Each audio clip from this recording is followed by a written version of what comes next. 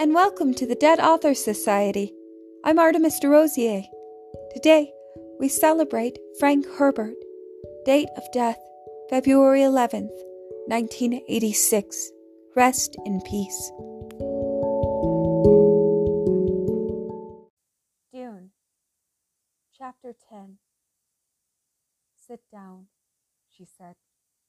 You insulted me so. Slowly, he sank back into the chair, and Jessica, reading the signs of this face that she knew so well, allowed herself a deep breath.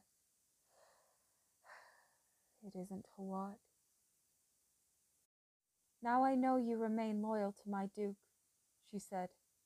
I'm prepared, therefore, to forgive your affront to me. Is there something to forgive? Jessica scowled, wondering, shall I play my trump? Shall I tell him of the Duke's daughter I've carried within me these few weeks? No. Leto himself doesn't know. This would only complicate his life, divert him in a time when he must concentrate on our survival. There is yet time to use this. A truth-sayer would solve this, she said. But we have no truth-sayer qualified by the High Board. As you say, we've no truth-sayer. Is there a traitor among us? She asked. I've studied our people with great care. Who could it be? Not Gurney. Certainly not Duncan. Their lieutenants are not strategically enough placed to consider. It's not Euthyphar. It cannot be Paul. I know it's not me. Dr. Hewitt, then? Shall I call him in and put him to the test? You know that's an empty gesture, Hawat said. He's conditioned by the High College. That I know for certain. Not to mention that his wife was a Bene Gesserit slain by the Harkonnens, Jessica said. So, that's what happened to her, Hawat said. Haven't you heard the hate in his voice when he speaks the Harkonnen name? You know I don't have the ear, Hawat said. What brought this base suspicion on me? She asked. Hawat frowned. My lady puts her servant in an impossible position. My first loyalty is to the Duke. I'm prepared to forgive much because of that loyalty, she said. And again I ask, is there something to forgive? Stalemate, she asked. He shrugged. Let us discuss something else for a minute, then, she said. Duncan Idaho, the admirable fighting man whose abilities at guarding and surveillance are so esteemed. Tonight, he overindulged in something called spice beer. I hear reports that others among our people have been stupefied by this concoction. Is that true? You have your reports, my lady. So I do. Don't you see this drinking as a symptom, the fur? My lady speaks riddles. Apply your Mentat abilities to it, she snapped. What's the problem with Duncan and the others? I can tell you in 4 words. They have no home. He jabbed a finger at the floor. Arrakis. That's their home. Arrakis is an unknown. Caladan was their home, but we've uprooted them. They've no home. And they fear the Duke's failing them. He stiffened. Such talk from one of the men would be cause for... Oh, stop that, the fur. Is it defeatist or treacherous for a doctor to diagnose a disease correctly? My only intention is to cure the disease. The Duke gives me charge over such matters. But you understand I have a certain natural concern over the progress of this disease, she said, and perhaps you'll grant I have certain abilities along these lines. Will I have to shock him severely? She wondered.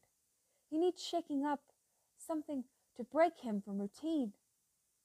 There could be many interpretations for your concern, Hawat said. He shrugged. Then you've already convicted me. Of course not, my lady, but I cannot afford to take any chances, the situation being what it is. A threat to my son got past you right here in this house, she said. Who took that chance? His face darkened. I offered my resignation to the Duke. Did you offer your resignation to me? Or to Paul? Now he was openly angry, betraying it in quickness of breathing, in dilation of nostrils, a steady stare. She saw a pulse beating at his temple. I'm the Duke's man, he said, biting off the words. There is no traitor, she said. The threat's something else. Perhaps it has to do with the laser guns. Perhaps they'll risk secreting a few laser guns with timing mechanisms aimed at house shields. Perhaps, And who could tell after the blast if the explosion wasn't atomic? He asked. No, my lady, they'll not risk anything that illegal. Radiation lingers. The evidence is hard to erase. No, they'll observe most of the forms. It has to be a traitor. You're the Duke's man, she sneered. Would you destroy him in the effort to save him? He took a deep breath, then, if you're innocent, you'll have my most abject apologies. Look at you now, Thufir, she said.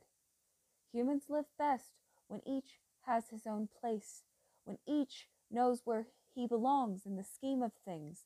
Destroy the place and destroy the person. You and I, Thufir, of all those who love the Duke, are most ideally situated to destroy the other's place.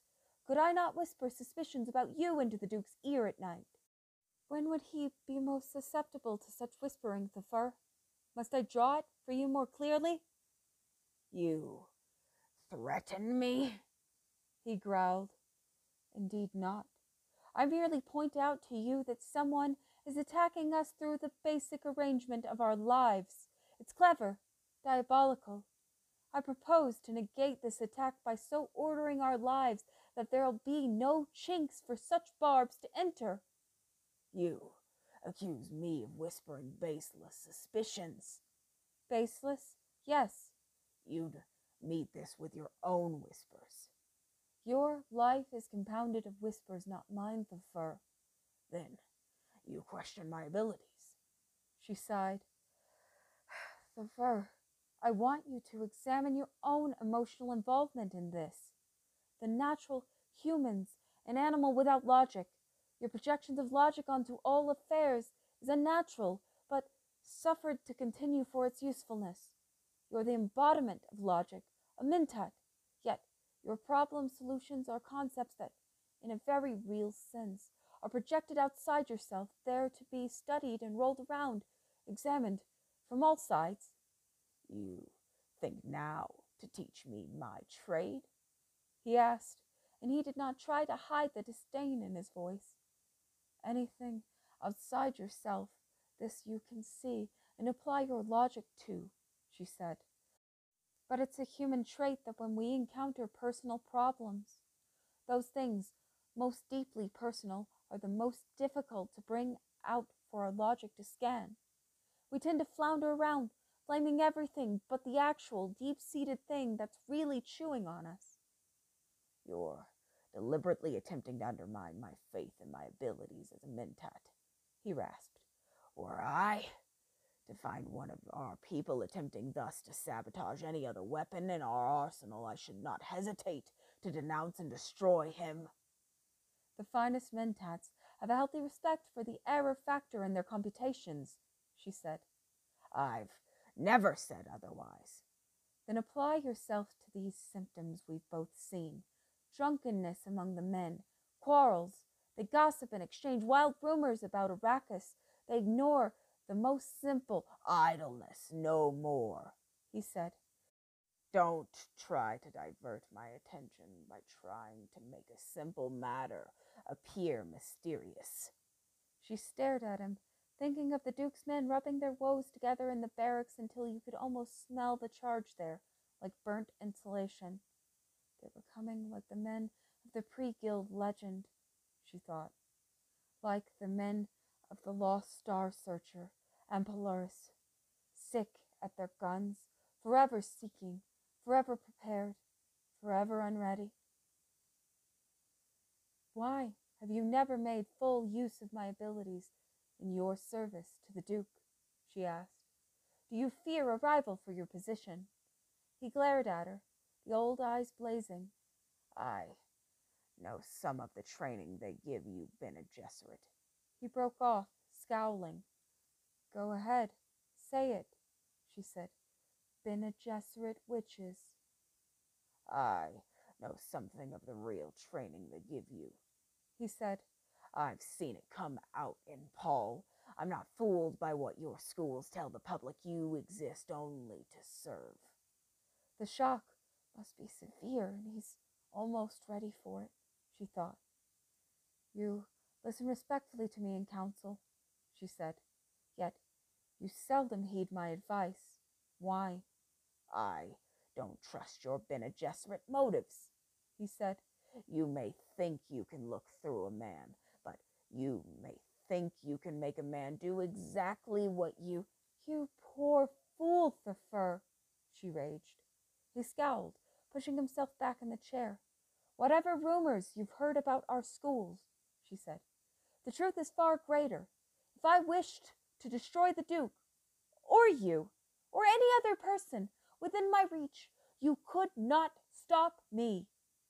And she thought, why do I let pride drive such words out of me? This is not the way I was trained. This is not how I must shock him. Hawat slipped a hand beneath his tunic, where he kept a tiny projector of poisoned darts. She wears no shield, he thought. Is this just a brag she makes? I could slay her now, but the consequences if I'm wrong. Jessica saw the gesture towards his pocket, said, Let us pray violence shall never be necessary between us.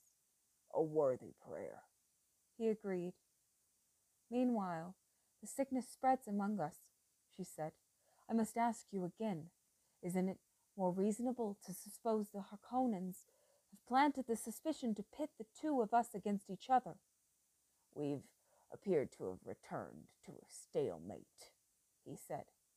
She sighed, thinking, he's almost ready for it. The Duke and I are father and mother surrogates to our people, she said. The position...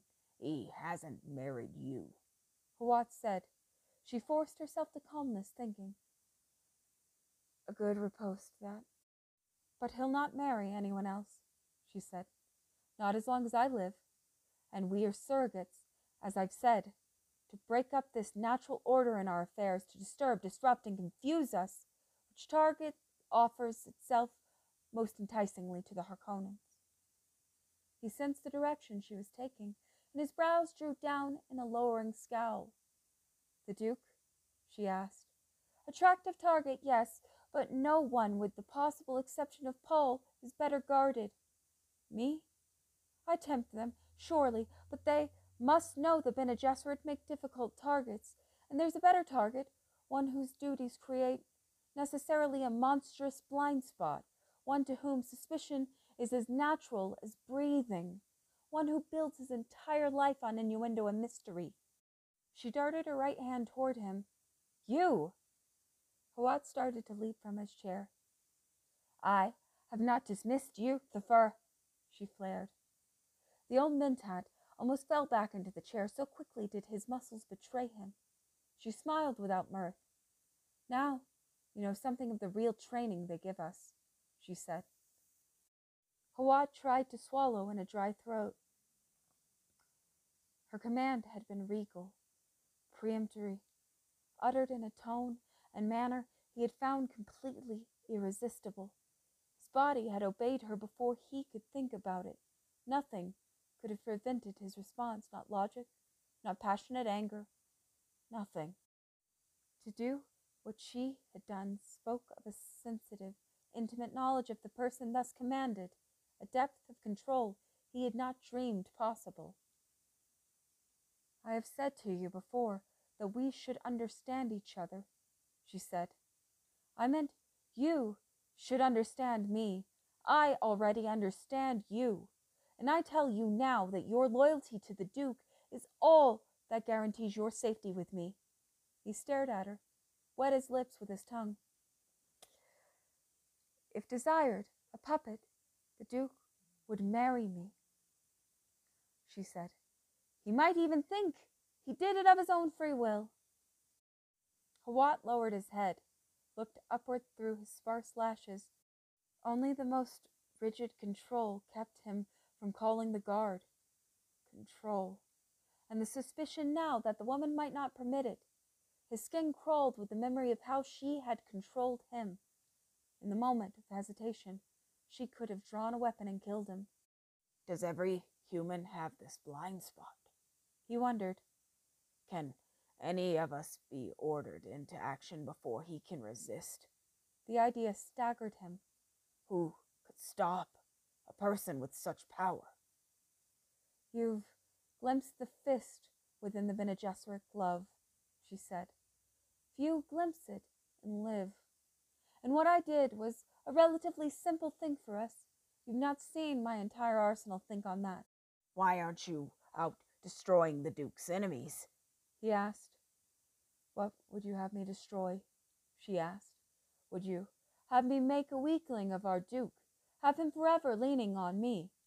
But with such power. Power's a two-edged sword, the fur, she said. You think? How easy for her to shape a human tool to thrust into an enemy's vitals. True, the fur, even into your vitals, yet what would I accomplish? If even us Bene Gesserit did this, wouldn't it make all Bene Gesserit suspect? We don't want that, the fur. We do not wish to destroy ourselves. She nodded. We truly exist only to serve. I cannot answer you, he said. You know I cannot answer. You'll say nothing about what has happened here to anyone, she said. I know you, the fur. My lady. Again the old man tried to swallow in a dry throat, and he thought, she has great powers, yes, but would these not make her an even more formidable tool for the Harkonnens? The Duke could be destroyed as quickly by his friends as by his enemies, she said. I trust now you'll get to the bottom of this suspicion and remove it. If it proves baseless, he said. If, she sneered. If, he said. You are tenacious, she said. Cautious, he said, and aware of the error factor. Then I'll pose another question for you. What does it mean to you that you stand before another human, that you are bound and helpless, and the other human holds a knife at your throat, yet this other human refrains from killing you, frees you from your bonds, and gives you the knife to use as you will? She lifted herself out of the chair, turned her back on him. You may go now, Thufir. The old Mentat arose, hesitated, hand creeping toward the deadly weapon beneath his tunic. He was reminded of the bull ring and of the Duke's father, who'd been brave no matter what his other failings. And one day, of the corrida long ago, the fierce black beast had stood there, had bowed, immobilized and confused. The old Duke had turned his back on the horns, cape thrown flamboyantly over one arm, while cheers rained down from the stands. I am the bull and she the matador, Hawat thought. He withdrew his hand from the weapon, glanced at the sweat glistening in his empty palm, and he knew that whatever the facts proved to be in the end, he would never forget this moment nor lose this sense of supreme admiration for the Lady Jessica. Quietly, he turned and left the room. Jessica lowered her gaze from the reflection in the windows, turned and stared at the closed door. Now, we'll see some proper action, she whispered. Do you wrestle with dreams? Do you contend with shadows? Do you move in a kind of sleep? Time has slipped away. Your life is stolen. You tarried with trifles, victim of your folly. Dirge for Jameis on the funeral plan. From Songs of Madib by the Princess Aurelian. Leto stood in the foyer of his house, studying a note by the light of a single suspenser lamp. Dawn was yet a few hours away, and he felt his tiredness. A Fremen messenger had brought the note to the outer guard just now as the Duke arrived from his command post. The note read, a column of smoke by day, a pillar of fire by night. There was no signature. What does this mean? He wondered. The messenger had gone without waiting for an answer, and before he could be questioned, he had slipped into the night like some smoky shadow. Leto pushed the paper into a tunic pocket, thinking to show it to Huat later. He brushed a lock of hair from his forehead, took a sighing breath. The anti-fatigue pills were beginning to wear thin. It had been a long 2 days since the dinner party, and longer than that since he had slept. On top of all the military problems, there had been the disquieting session with Huat, the report on his meeting with Jessica. Should I waken Jessica? He wondered. There's no reason to play the secrecy game with her any longer. Or is there? Blast and damn that Duncan, Idaho. He shook his head. No, not Duncan. I was wrong not to take Jessica into my confidence from the first. I must do it now before more damage is done. The decision made him feel better, and he hurried from the foyer through the great hall and down the passages toward the family wing.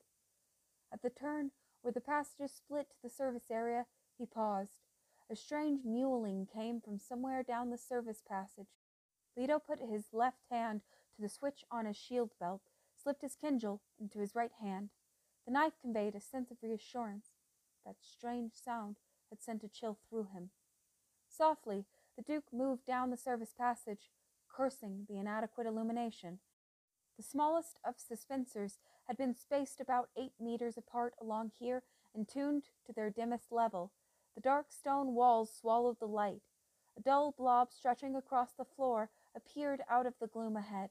Leto hesitated, almost activated his shield, but refrained because that would limit his movements, his hearing, and because the captured shipment of laser guns had left him filled with doubts.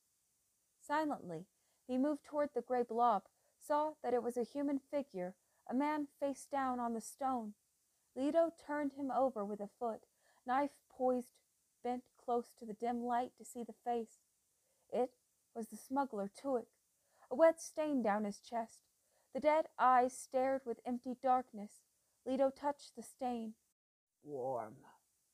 How could this man be dead here? Leto asked himself.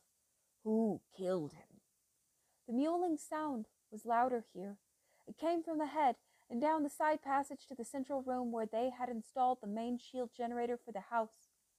Hand on belt switch, Kindle poised, the Duke skirted the body, slipped down the passage and peered around the corner toward the shield generator room. Another gray blob lay stretched on the floor a few paces away, and he saw at once this was the source of the noise. The shape crawled toward him with painful slowness, gasping, mumbling. Leto stilled his sudden constriction of fear, darted down the passage, crouched beside the crawling figure.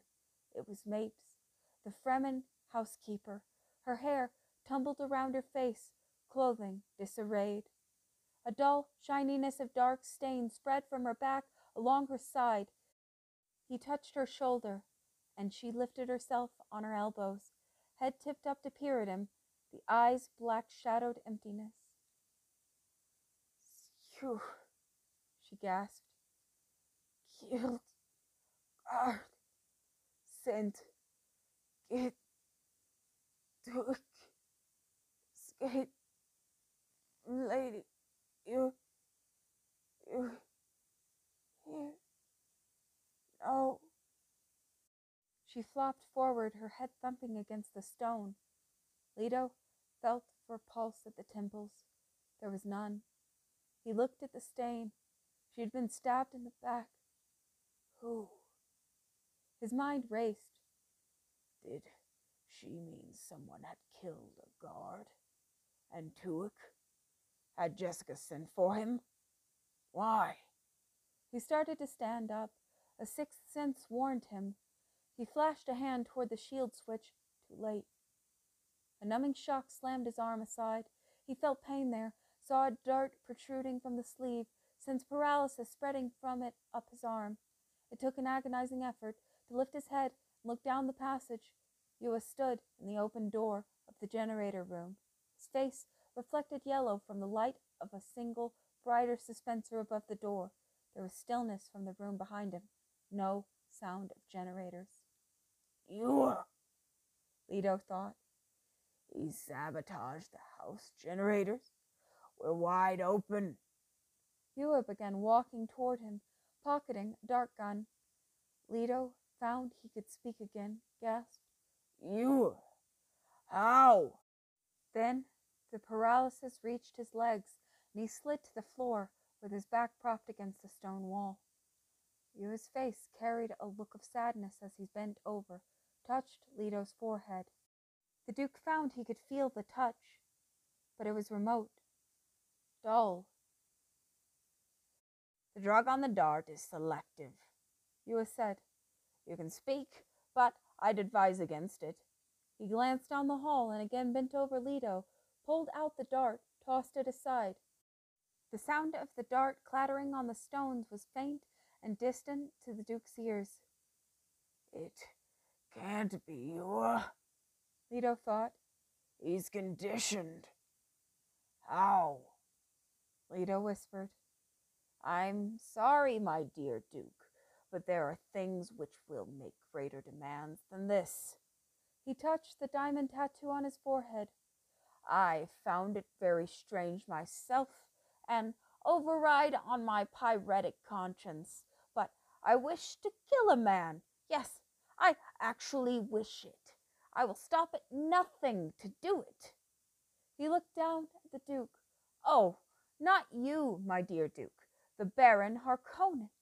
I wish to kill the Baron. Baron Be quiet, please, my poor Duke. You haven't much time. That peg tooth I put in your mouth after the tumble at Knockall.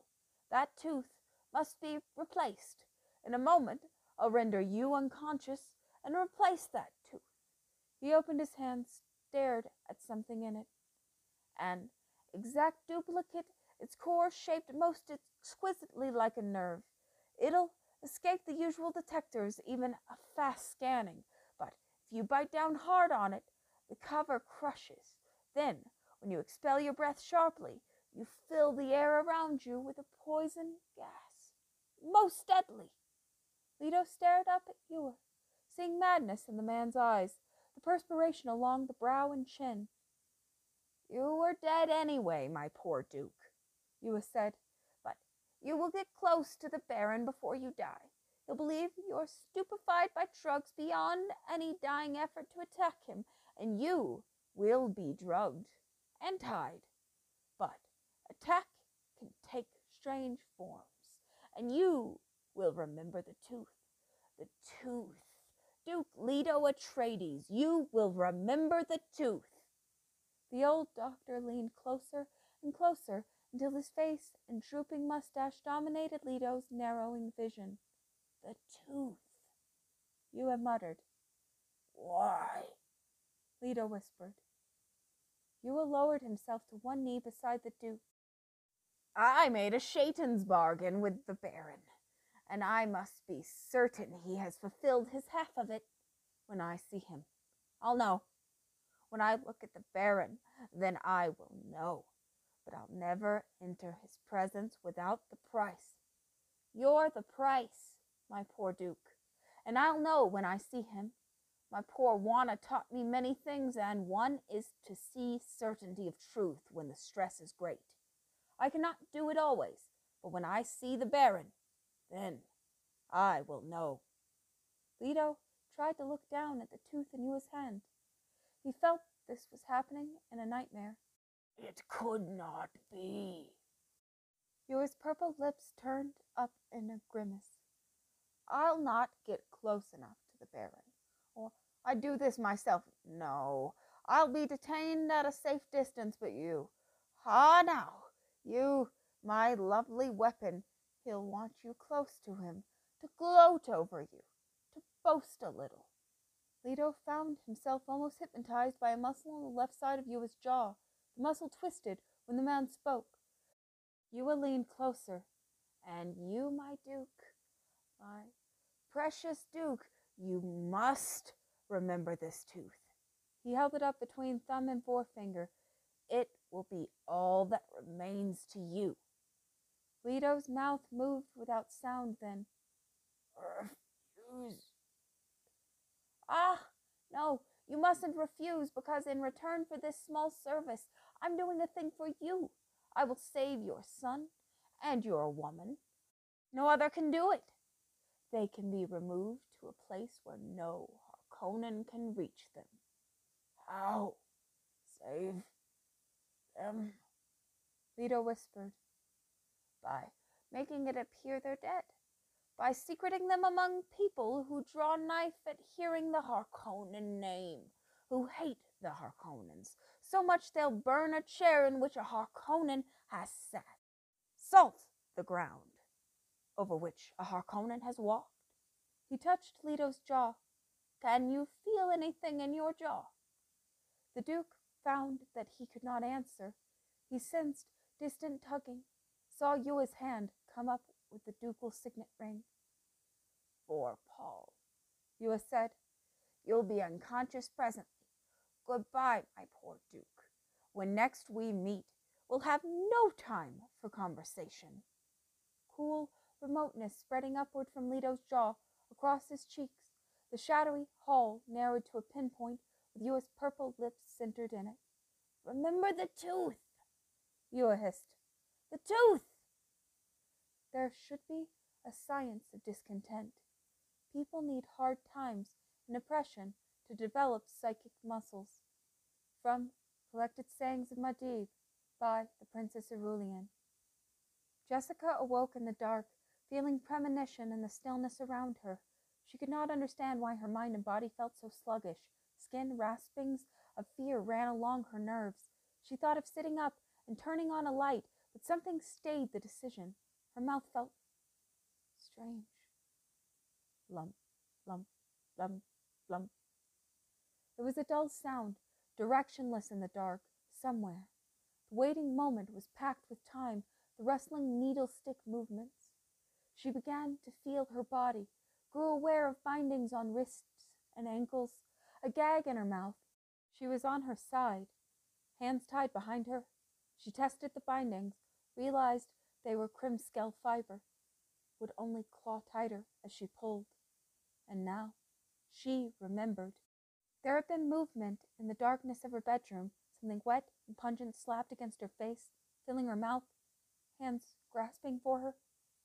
She had gasped. One indrawn breath, sensing the narcotic in the wetness. Consciousness had receded, sinking her into a black bin of terror. It has come, she thought. How simple it was to subdue the Bene Gesserit. All it took was treachery. Hawat was right. She forced herself not to pull on her bindings. This is not my bedroom, she thought. They've taken me someplace else.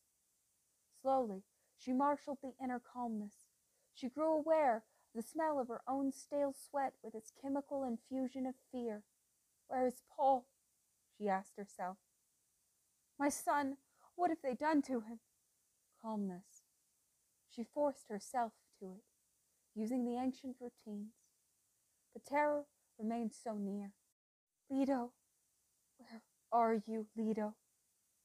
She sensed a diminishing in the dark. It began with shadows. Dimensions separated, became new thorns of awareness. White, a line under a door. I'm on the floor. People walking. She sensed it through the floor. Jessica squeezed back the memory of terror.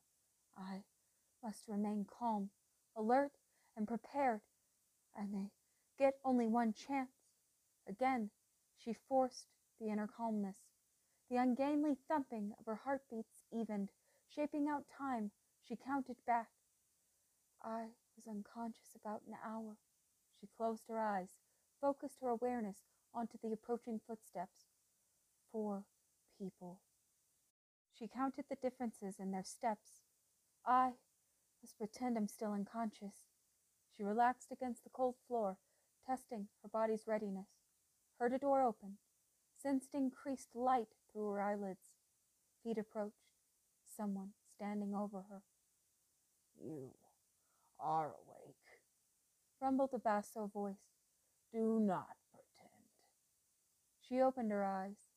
The Baron, Vladimir Harkonnen, stood over her. Around them, she recognized the cellar room where Paul had slept, saw his cot at one side empty. Suspensor lamps were brought in by guards distributed near the open door. There was a glare of light in the hallway beyond that hurt her eyes. She looked up at the Baron. He wore a yellow cape that bulged over his portable suspensors. The fat cheeks were two cherubic mounds beneath spider-black eyes. The drug was timed, he rumbled. We knew to the minute when you'd be coming out of it. How could that be? She wondered. They'd have to know my exact weight, my metabolism, you. Such a pity you must remain gagged, the Baron said. We could have such an interesting conversation. You was the only one it could be, she thought. How? The Baron glanced behind him at the door. Come in, Peter. She had never before seen the man who entered to stand beside the Baron, but the face was known, and the man, Peter DeVries, the Mentat assassin. She studied him, hawk features, blue-ink eyes that suggested he was a native of Arrakis, but subtleties of movement and stance told her he was not, and his flesh was too well firmed with water. He was tall, though slender, and something about him suggested effeminacy. Such a pity we cannot have our conversation, my dear Lady Jessica, the Baron said. However, I'm aware of your abilities. He glanced at the Mentat. Isn't that true, Peter? As you say, Baron, the man said. The voice was tenor. It touched her spine with a wash of coldness. She had never heard such a chill voice. To one with the Bene Gesserit training, the voice screamed, Killer. I have a surprise for Peter, the Baron said. He thinks he has come here to collect his reward. You, Lady Jessica. But I wish to demonstrate a thing that he does not really want you. You play with me, Baron? Peter asked, and he smiled. Seeing that smile, Jessica wondered that the Baron did not leap to defend himself from this Peter. Then she corrected herself. The Baron could not read that smile. He did not have the training. In many ways, Peter is quite naive, the Baron said. He doesn't admit to himself what a deadly creature you are, Lady Jessica. I'd show him, but it'd be a foolish risk. The Baron smiled at Peter, whose face had become a waiting mask. I know what Peter really wants. Peter wants power. You promised that I could have her, Peter said. The tenor voice had lost some of its cold reserve. Jessica heard the clue tones in the man's voice, allowed herself an inward shudder. How could the Baron have made such an animal out of a Mentat? I give you a choice, Peter, the Baron said. What choice? The Baron snapped fat fingers. This woman, and exile from the Imperium, or the Duchy of Atreides on Arrakis to rule as you see fit in my name. Jessica watched the Baron's spider eyes study Peter. You could be Dukir in all but name, the Baron said. Is my Leto dead then? Jessica asked herself. She felt a silent wail begin somewhere in her mind. The Baron kept his attention on the Mentat. Understand yourself, Peter. You want her because she was a duke's woman, a symbol of his power, beautiful, useful, exquisitely trained for her role. But an entire duchy, Peter. That's more than a symbol, that's the reality. With it, you could have many women and more. You do not joke with Peter? The Baron turned with that dancing lightness the suspensors gave him. Joke? Remember, I'm giving up the boy. You heard what the traitor said about the lad's training. They are alike, this mother and son, deadly. The Baron smiled. I must go now. I will send in the guard I've reserved for this moment. He's stone deaf. His orders will be to convey you on the first leg of your journey into exile. He will subdue this woman if he sees her gain control of you. He'll not permit you to untie her gags until you're off Arrakis.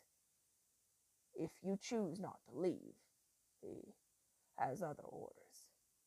You don't have to leave, Peter said. I've chosen. Ah! The Baron chortled. Such quick decision can mean only one thing. I will take the duchy, Peter said, and Jessica thought, doesn't Peter know the Baron's lying to him? But how could he know? He's a twisted mentat. The Baron glanced down at Jessica. Is it not wonderful that I know Peter so well? I wagered with my master-at-arms that this would be Peter's choice. Ha! Well, I leave now. This is much better. Ah, much better. You understand, Lady Jessica. I owe no rancor to a Jew. It's a necessity. Much better this way, yes. I've not actually ordered you destroyed. When it's asked of me what happened to you, I can shrug it off in all truth. You leave it to me, then? Peter asked. The guard I send you will take your orders, the Baron said. Whatever's done, I leave to you. He stared at Peter. Yes, there will be no blood on my hands here. It's your decision, yes. I will know nothing of it. You will wait until I've gone before doing whatever you must do. Yes, well, yes, good. He fears the questioning of a truth-sayer, Jessica thought. Who?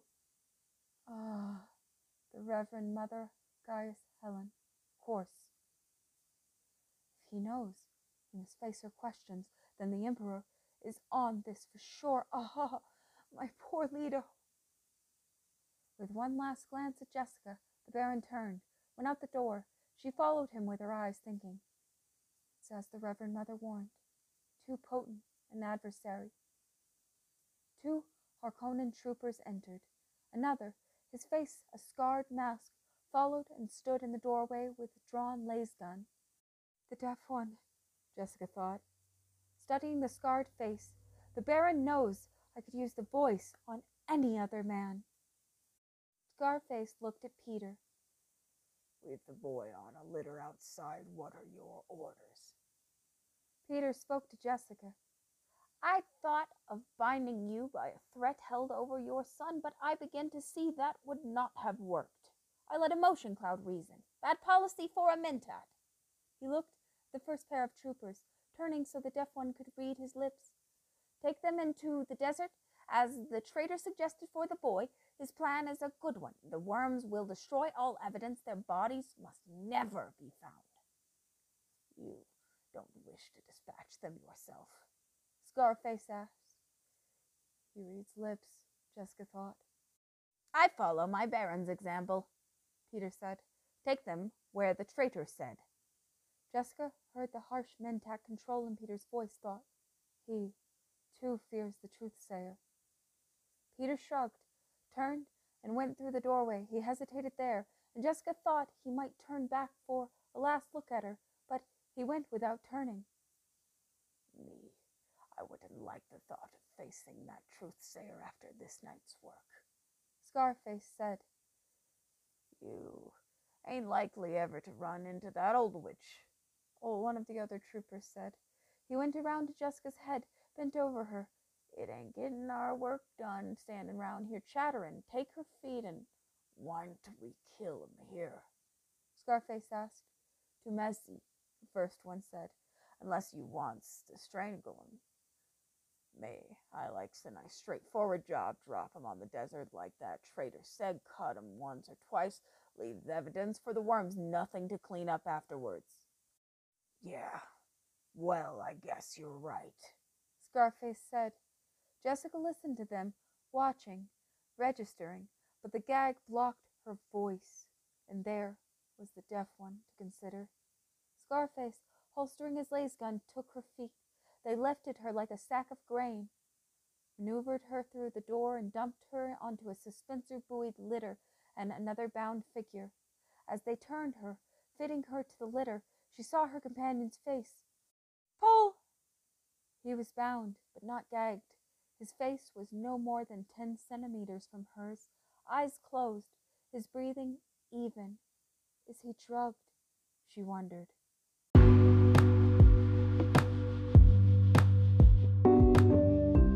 Thanks for listening to the Dead Authors Society.